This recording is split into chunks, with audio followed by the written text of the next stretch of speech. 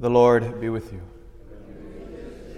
A reading from the Holy Gospel according to Matthew.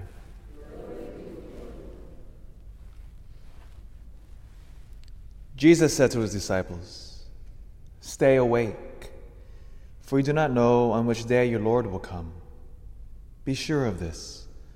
If the master of the house had known the hour of night when the thief was coming, he would have stayed awake and not let his house be broken into.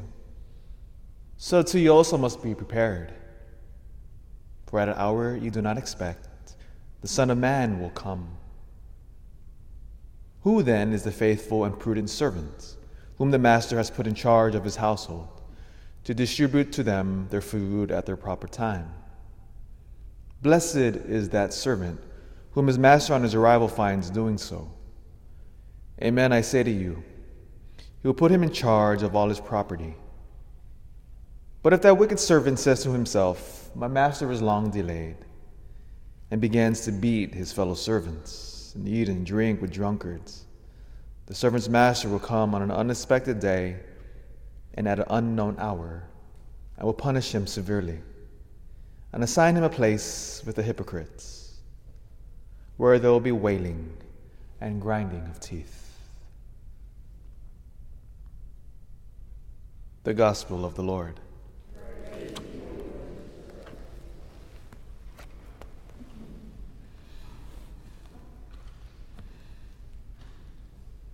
For all of you parents in here, you know you can't give your kids everything they want. You can't shower them and spoil them. We know, because if we do that, what happens to them? They become spoiled little monsters, don't they? And that's what tends to happen, especially with people who are extraordinarily rich. I'm talking about your Elon Musk, your Jeff Bezos. Could you imagine being a kid of one of those families? They have the world at their fingertips. They're literally worth billions of dollars. And those parents, I would say, have to especially guard to keep their kids from becoming bloated and inflated with themselves. Because as we know, it's so easy. The great saint we remember today gives us an example how to counteract that. It's St. Louis of France. So if you think of St. Louis, Missouri, the city is named after him. Or if you go to Paris today, there's one of the most beautiful churches in the entire world, Sainte-Chapelle. It's not too far from Notre Dame. It was built under St. Louis to house the crown of thorns, the literal crown of thorns of our Lord. And it's built, it's marvelous, the stained glass. It feels like you walk in there, it's like you're walking into a colorful dream. It's stunning. Sainte-Chapelle. King Louis, you can imagine, he's born in the year 1214. And at this time period, France was a powerful kingdom. This is where Notre Dame now is under construction here. So, of course, we all know Notre Dame. And so the foundation stones are being built. It would take about another couple centuries. We were a little slower back then when we built churches. And it would take centuries to build that magnificent structure. King Louis, imagine this now, as one of the most powerful men in the world. He could have lived a lavish lifestyle in his palace. But no. Instead, King Louis would go off to the Crusades to win back the land which was conquered by Islam as they were marching through. And King Louis would march thousands of miles to win it back.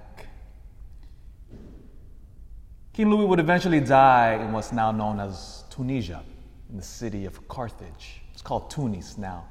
You go there today, it's nothing nice. It's just dust. And you can go to the spot where King Louis was buried. And when you go there, you think, wow, I'm so far away from France. What was King Louis doing here? Again, King Louis saw himself not as a powerful figure, but rather a servant. I want to read you an excerpt of a letter that he wrote to his son, and I'll end on this letter. So imagine here, as you read this letter, here he is, again, one of the most powerful men on earth, writing to his son. And as a rich parent, he knows, I need to guide my son Because if I don't guide him, he'll become intoxicated with the wealth and the jewels of being the king of friends. So notice now, and you'll see why we call Louis Saint Louis. So bear with me as I read. My dearest son, my first instruction is that you should love the Lord your God with all of your heart and all of your strength. Without this, there is no salvation. Keep yourself, my son, from everything that you know displeases God, that is to say, from every mortal sin. You should permit yourself to be tormented by every kind of martyrdom before you would even allow yourself to commit a mortal sin.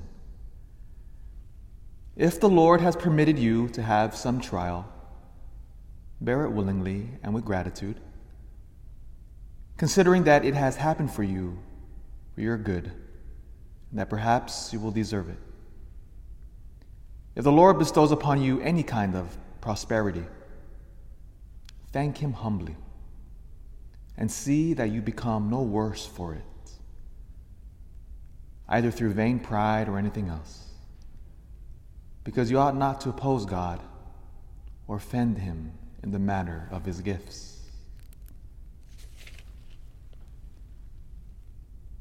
Be devout and obedient to your mother, the Church of Rome, and the Supreme Pontiff as your spiritual father.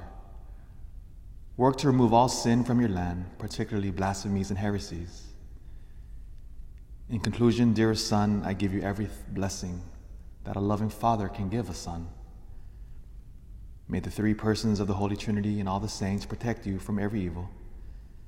And may the Lord give you the grace to do his will, so that he may be served and honored through you. That in the next life we may together come to see him, love him, and praise him unceasingly. Now do you see why we call him Saint?